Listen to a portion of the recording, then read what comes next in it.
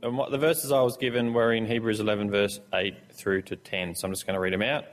It was by faith that Abraham obeyed when God called him to leave his home and go to another land that God would give him as his inheritance. He went without knowing where he was going, and even when he reached the land God promised him, he lived there by faith, for he was like a foreigner living in tents. And so did Isaac and Jacob, who inherited the same promise. Abraham was confidently looking forward to a city with eternal foundations, a city designed and built by God. So, firstly, of all the great men and women in the Old Testament that make it into Hebrews 11, there's only really a small handful of the faithful. And of that handful that get put in Hebrews 11, Abraham gets in there twice. So he's like the guy that's well known for his faith. I also notice he's also mentioned in the New Testament the name Abraham over 70 times. He's always, and of those, nearly always attributed to something to do with his faith. He's the guy when it comes to faith. So I just want to make 3 points, okay? The first one is the trials that he went through and how it affected Abraham. His promises that Abraham received came in different times, and the first set of promises that he got were in Genesis 12. And it basically said, if you pack up all your possessions and your family and go in a direction that I tell you, I'm going to give you a land of your own. I'm going to give you descendants that would become a great nation.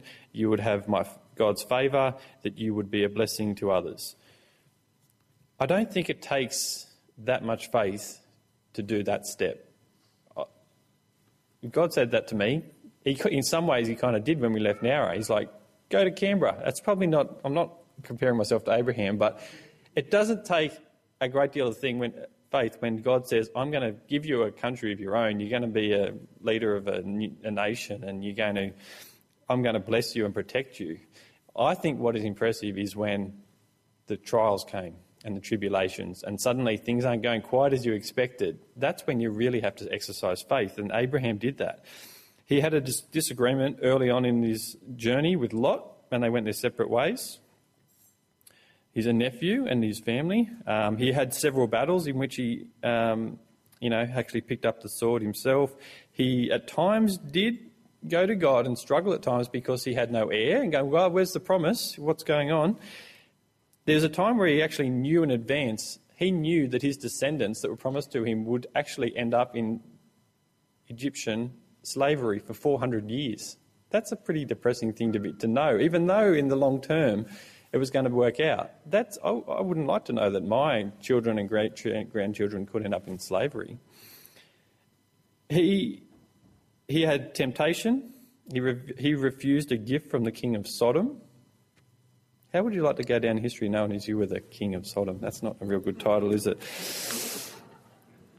He expected to have sacrifice his child, which is another story. But in Romans 4, the verse I want to read, it said, Abraham never wavered.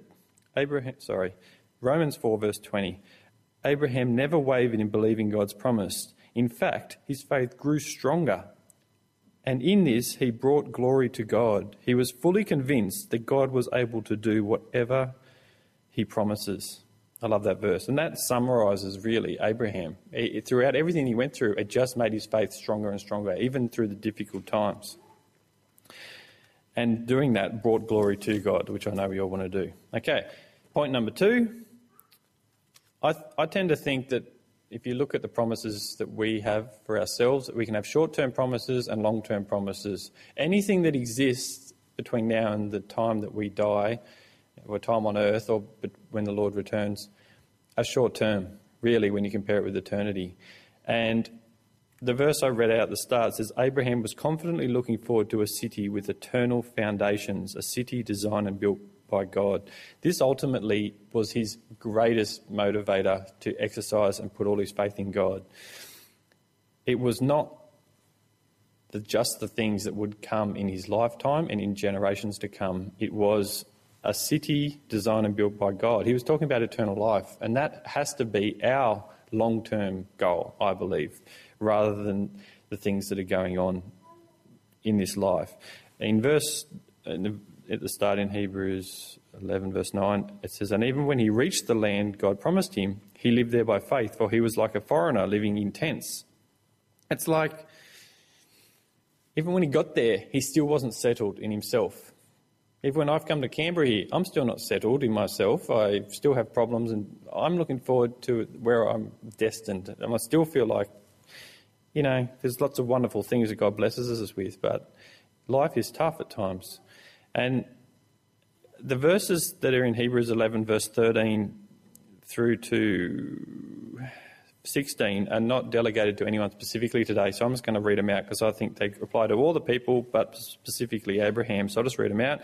He says, "All these people died still believing that God had promised them. They did not receive what was promised, but they saw it from a distance, and they welcomed it. They agreed that they were foreigners and nomads here on earth.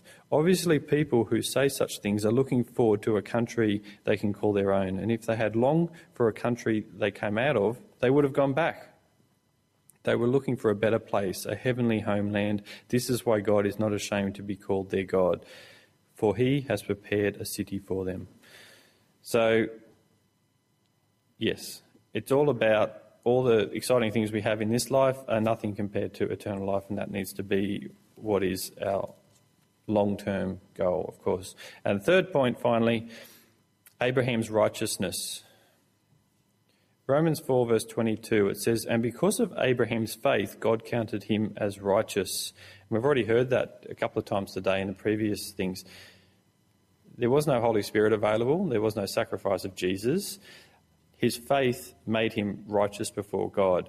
And when God counted him as righteous, it wasn't just for Abraham's benefit, it was recorded for our benefit too, assuring us that God would also count us as righteous if we believe in him, the one who raised the Lord Jesus from the dead. He was handed over to die because of our sins, and he was raised to life to make us right with God. So that's all Romans 4 verse 22 to 25. It says we're justified by faith. The sacrifice of Jesus cleanses us, took away our sin, but faith is what has to happen to remain saved, basically. We have to continue to put our faith in Jesus. So that's about it. We need to have our eyes on the long-term goal, and that is being face-to-face with Jesus in the kingdom, regardless of all the journey. We have to keep faith through the journey, but keep our eye at the end. And I think that's what I mainly get out of Abraham, and get stronger through the trials and not stress about it. Okay, amen.